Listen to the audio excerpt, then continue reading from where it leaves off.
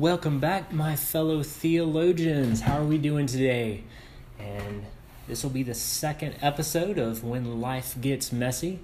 And if you'll remember the other day, we had talked about in Psalm 46 about when life gets really hard and you just need to take a little rest and kind of recuperate from just the hardships.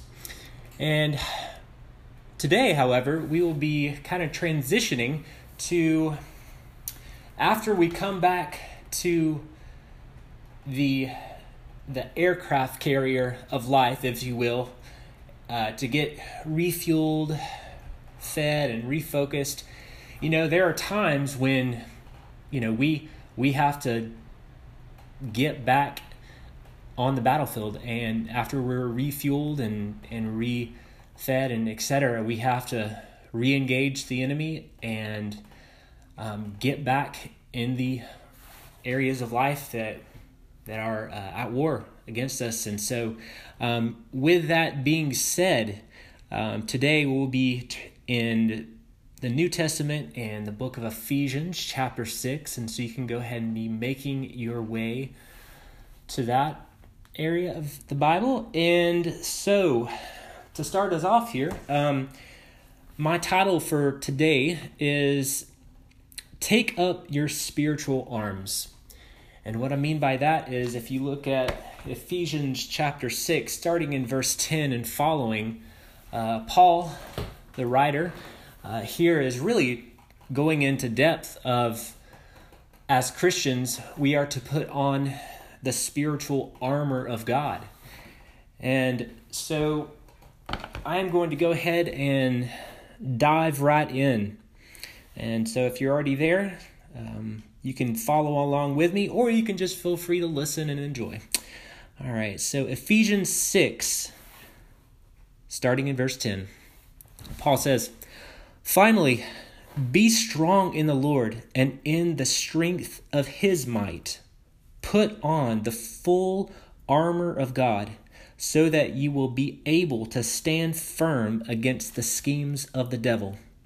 For our struggle, it is not against flesh and blood, but against the rulers, against the powers, against the world forces of this darkness, against the spiritual forces of wickedness in the heavenly places. Therefore, take up the full armor of God, so that you will be able to resist in the evil day, and having done everything, to stand firm. Stand firm, therefore, having girded your loins with truth, and having put on the breastplate of righteousness, and having shod your feet with the preparation of the gospel of peace. In addition to all, taking up the shield of faith, with which you will be able to extinguish all the flaming arrows of the evil one. And take the helmet of salvation and the sword of the Spirit, which is the word of God. With all prayer and petition, pray at all times in the Spirit, and with this in view, be on the alert with all perseverance and petition for all the saints. And pray on my behalf also, that the utterance may be given to me in the opening of my mouth, to make known with boldness the mystery of the gospel, for which I am an ambassador in chains, that in proclamation it I may speak boldly as I ought to speak." Amen. And so what is going on in this passage? Well, there are a few takeaways we can apply to our lives from this passage here today. And first and foremost, let me just go ahead and throw out the fact that, growing up as a child reading the Bible, it can be kind of really easy to trivialize these passages of Scripture. And what I mean by that is we can kind of water it down a little bit, and when we read passages like this, it's like, it's not literal, it's just symbolic, it's just a little it's just a little angel baby and a little demon baby, and they're just playing tag, and, they just punch each other in the face. And it doesn't apply to my life at all. Guys and gals, I am here to say that that is the furthest away from truth, and the enemy, he is real, and he is called our adversary, and he wants to take us down. And that's why Paul here is using such a kind of an aggressive tone of voice. As you read the Bible more and more through the years, and as you come more familiarized with it, you see that different books of the Bible, and Old Testament and New Testament, they take on a little bit of different tones. Some are more lighthearted, and some are more hard-pressed and heavy, like just, here's what's going on. I'm not going to sugarcoat it. I'm going to be straight up with you because your life is at stake. And this is one of our passages. And to kind of set the tone here, let me just give you a little background, because if you're like me and you're just new to this whole Bible thing and being a Christian, and you're like, what the heck is going on here? Who's the adversary? And I know about the devil, but I thought he was just a red dude with a pitchfork, and, he comes out on Halloween. So let me give you a little background here. So when I was reading this, the question that kept bothering me was, okay, I read this, but why? Why is this whole thing going down? What has predicated this that has caused Paul to have this reaction? And so we're going to jump around a little bit in Scripture just to kind of fill in the gaps.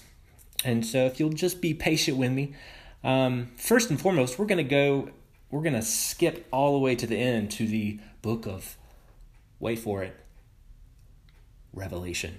Yep, that's right. We're diving into Revelation for just a little bit. Don't be afraid of Revelation. Just because it's a lot of craziness going on, that's all the more reason to be even more curious and want to know more about it.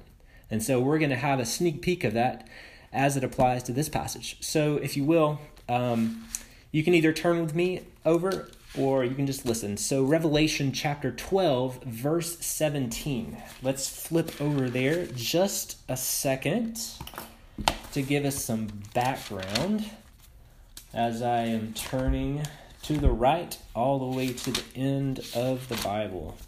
All right. Revelation chapter 12, verse 17 says this. So the dragon, which is Satan, the devil, was enraged with the woman. And the woman here, although some scholars, they argue whether it's Mary, the mother of Jesus, or it's the church, or it's Israel. You can go back and research that for yourselves, but for the sake of this passage, and this is my personal conviction, I believe that it is Israel. And so we are going to go forward with that understanding that the woman here is speaking of the nation of Israel. So going back to verse 17. So the dragon was enraged with the woman, Israel, and went off to make war with the rest of her children who keep the commandments of God and hold to the testimony of Jesus.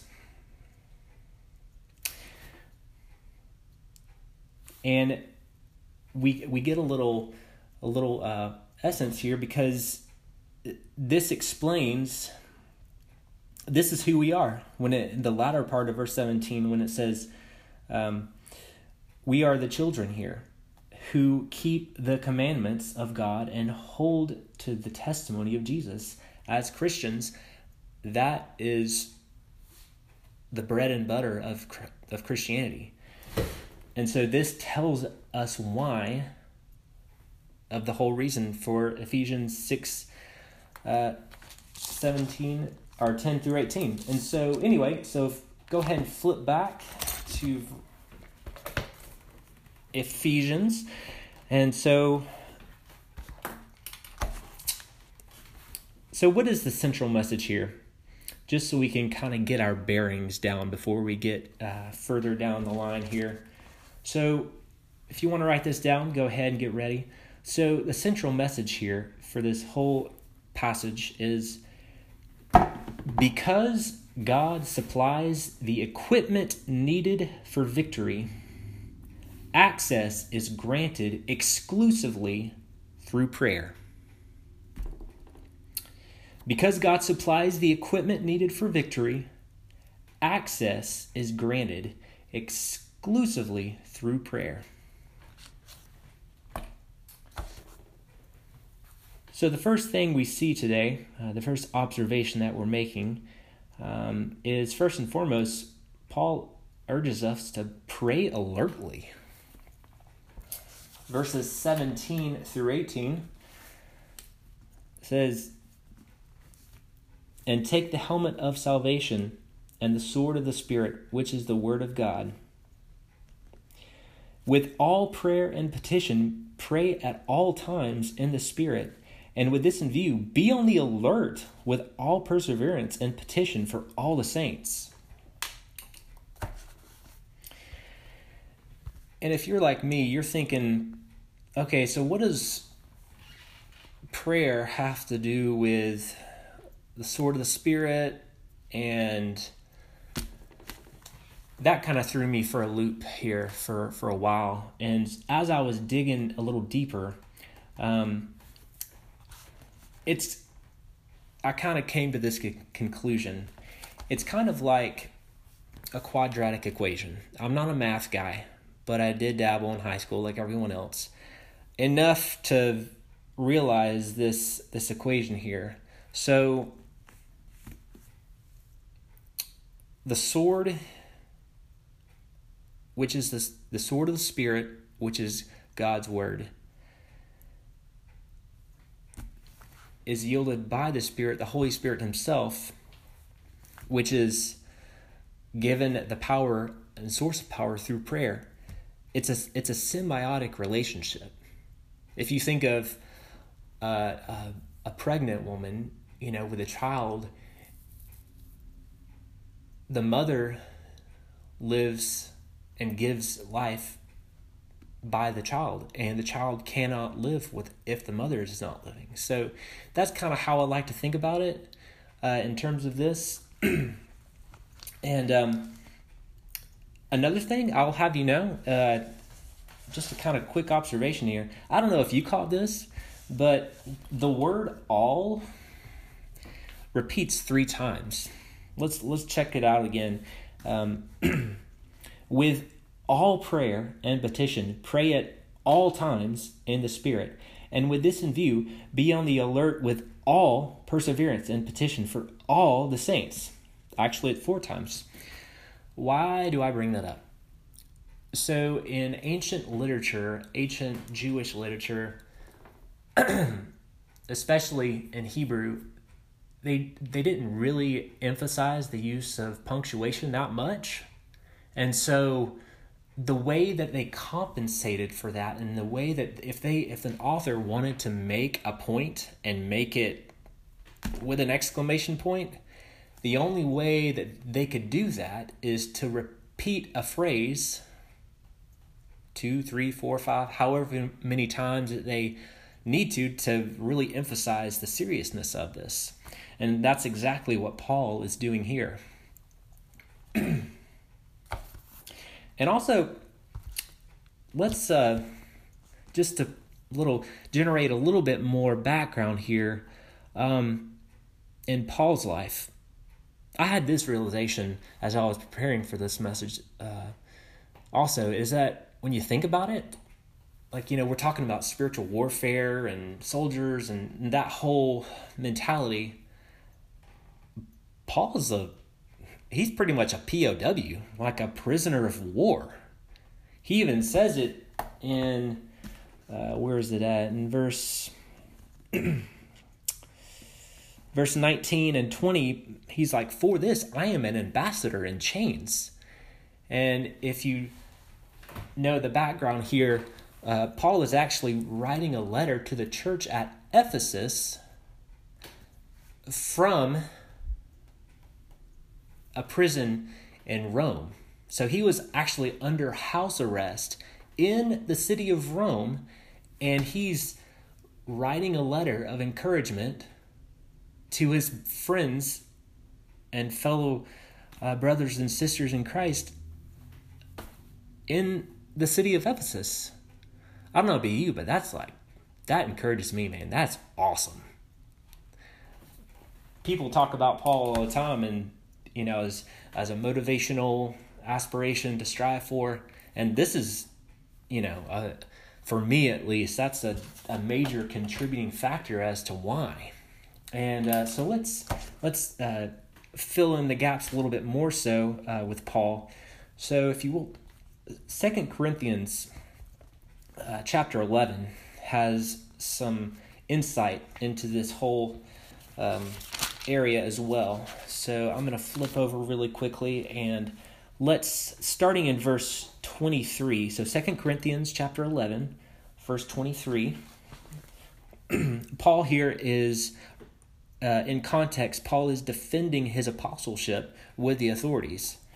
And he says this, so they're attacking him verbally, like, what gives you the right, etc., etc., why are you doing this? And so this is Paul responding here. It says, are they servants of Christ? I speak as if insane. I more so, in far more labors, in far more imprisonments, and I've been beaten times without number, often in danger of death. 5 times I received from the Jews 39 lashes.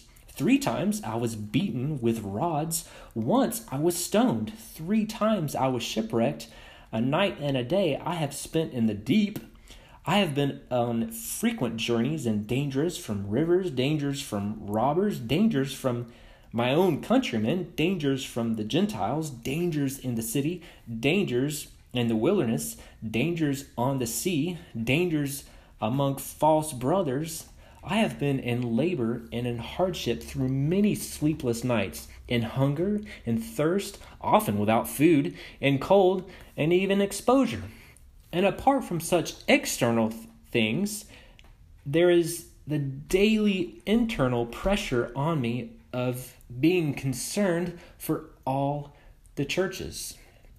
And then if you skip down to verse 32, it says, in Damascus, the enarch under Artius the king was guarding the city of the Damascenians in order to seize me. And I was let down in a basket through a window in the wall, and so escaped his hands.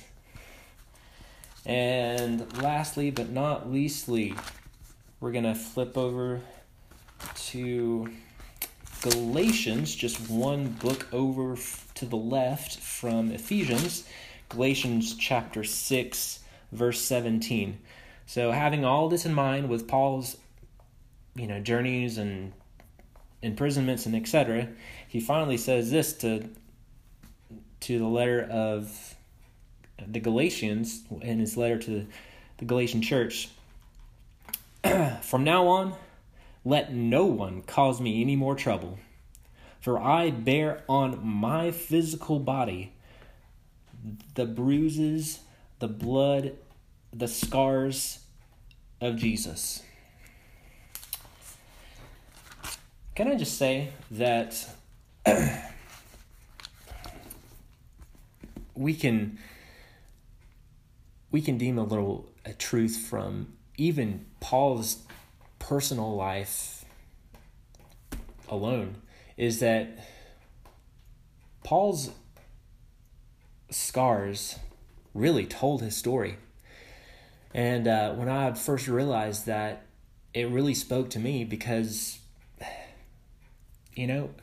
why shouldn't we do the same thing? We've been through hardships, we've been through various things in life, and why shouldn't we let our scars tell our story so that one day that might be an encouragement to someone else who is also hurting? Who knows? Because, God works in mysterious ways. He lets us go through trials and hardships so that we may be an encouragement to others along the road.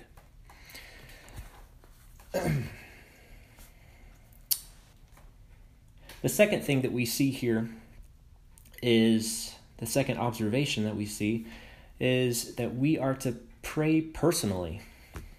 Check out verse 19 again. It says, "And pray on my behalf, that utterances may be given to me in the opening of my mouth, to make known with boldness the mystery of the gospel." We are to pray emotionally, or in other words, pray with a broken heart, because we love those who we're praying for. And the motive is love.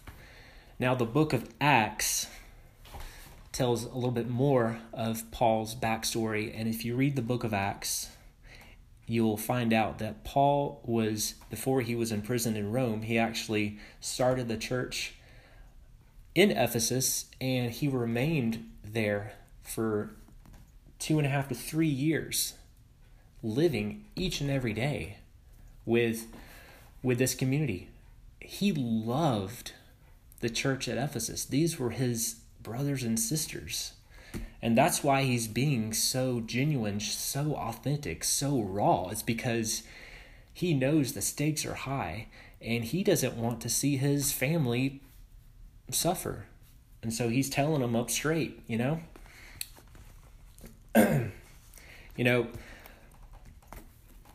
There was a gentleman a lot smarter than me who once said this. Said, "You're never closer to God than when you're praying." I love that. I don't know about you. I just love that, because that really puts a fresh perspective on the importance of prayer and the power of prayer.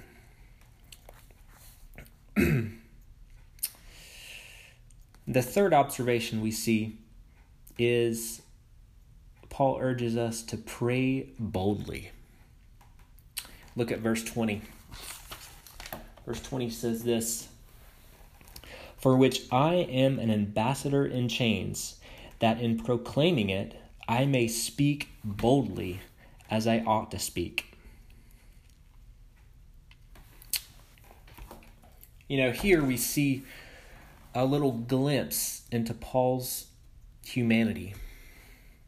And he was a real human being with real, authentic, genuine fears. He's not this superhuman Captain America figure.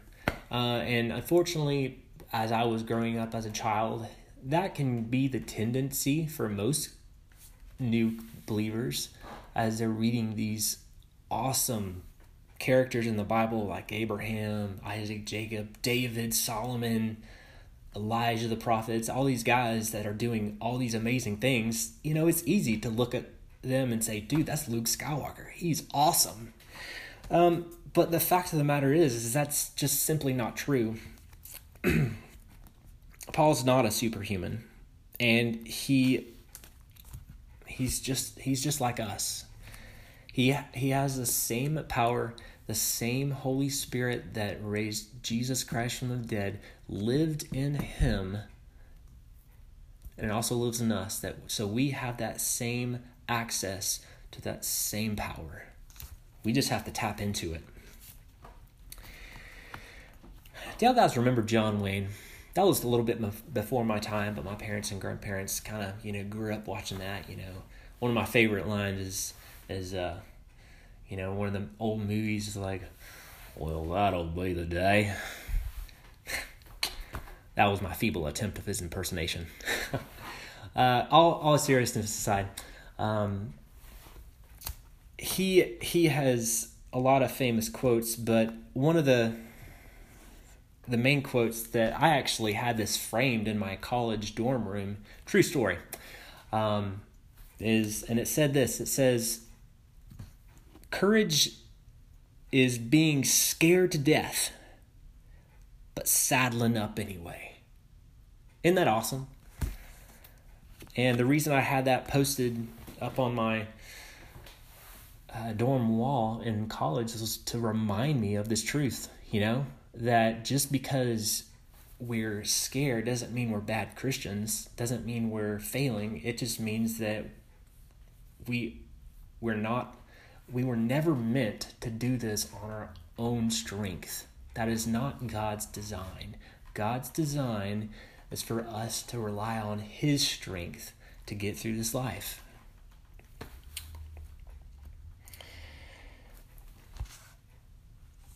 Courage is being scared to death, but saddling up anyway.